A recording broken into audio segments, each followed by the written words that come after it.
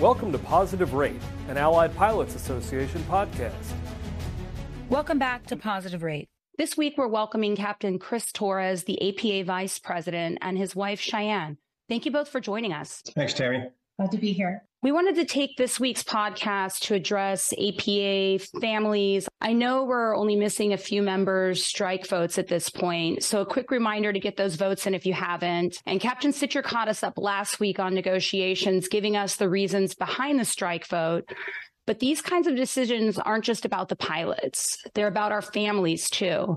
We wanted to sit down with Chris and Cheyenne Torres today to talk about what the strike authorization vote means. We know there are a lot of questions out there and even some misinformation. So let's get down to it.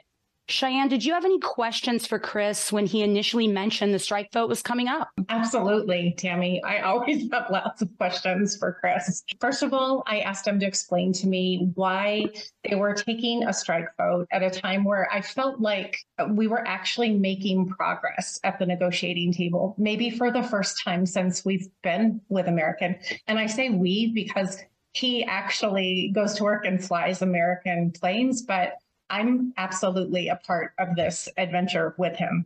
I understand a little bit more now about the process and how long things really can take. A strike vote now doesn't mean that our pilots are striking next month with 100% turnout. It sends such a strong message to the company, shareholders, the flying public. American airline pilots are serious. This is serious to them. It's serious to their families. They're taking it very seriously. Chris, have you been doing anything differently at home now that this decision has been taken by the BOD to authorize a strike vote?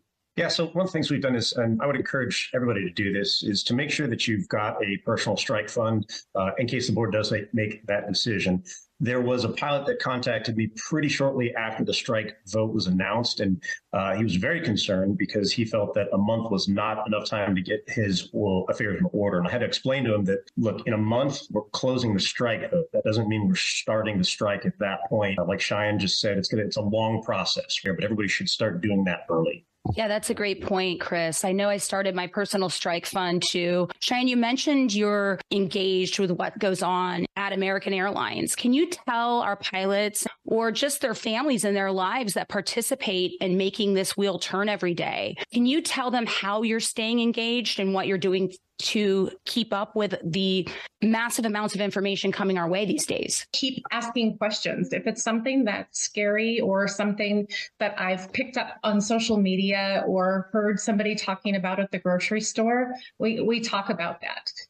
I listen to the national town halls. I've done that since he was vice chair here in Dallas, and I enjoy getting to hear updates from the subject matter experts. That's not recycled information that somebody got third hand from someone that does their hair. That's actually information from the people that are in the room making those decisions. Yeah, I really like what you said about listening to the National Town Hall. Chris, there's been some misinformation from the company out there. Can you speak to last month's attempt by Robert Isom to publicly negotiate with the pilots?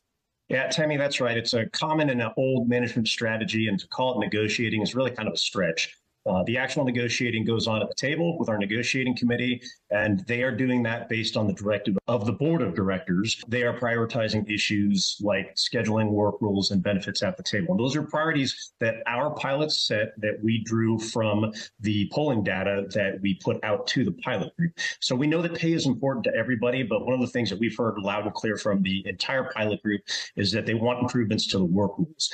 And so sort of bringing this back to the family aspect of it, we all got into this job understanding that we're going to be away from home. But when we leave for a trip, that we're going to have a predictable schedule and knowing and being able to tell our family when we're going to be home. So that we have control over those schedules, we can make plans with our family. So the pay is important, but if we make a bunch more money and we don't have any time to spend it with our families, then, really, what's the point? What is the most important thing? I think you touched on it earlier. I just want to reiterate it, that our spouses and families can do right now to assist not only the pilot, but maybe in the negotiating effort.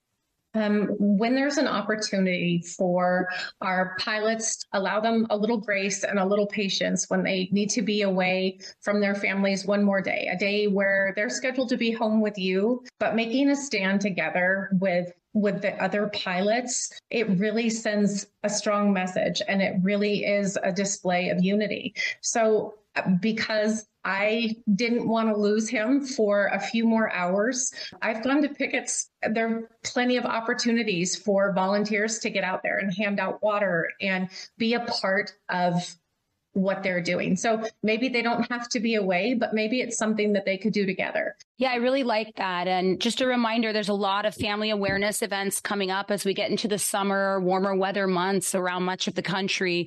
And just really keep an eye out in the weekly newsletter and your domicile information about some of the great family awareness events that we have over the summer months. Chris, any words of wisdom to our pilots as the BOD reconvenes and we continue down this negotiation path with the company? So the biggest thing I would say is just stay engaged. We know from some feedback from speaking to the folks working in the strike center that the general feedback that they're getting is a very high participation rate so far in the strike vote, but as close as possible to 100% is what we need. And even though they're calling, even though we're sending the message out in every possible form we can, email, text, push notification, there's still some pilots out there who aren't even aware that we're having a strike vote. So communicate with the pilots who you see in the terminals, who you're flying with, who you see in ops, face-to-face communication. That's why we do the concourse conversations. It's the best way to get the information out to the rest of the pilot groups. That's great. I think that's everything that we can say to people is stay engaged, get your families engaged, you stay engaged. Thank you both for taking the time from your busy schedules. A quick reminder to keep the sound offs coming in so your BOD national leadership and negotiating committee know exactly what you, our membership, needs from them. Thank you for listening to Positive Rate, an Allied Pilots Association podcast.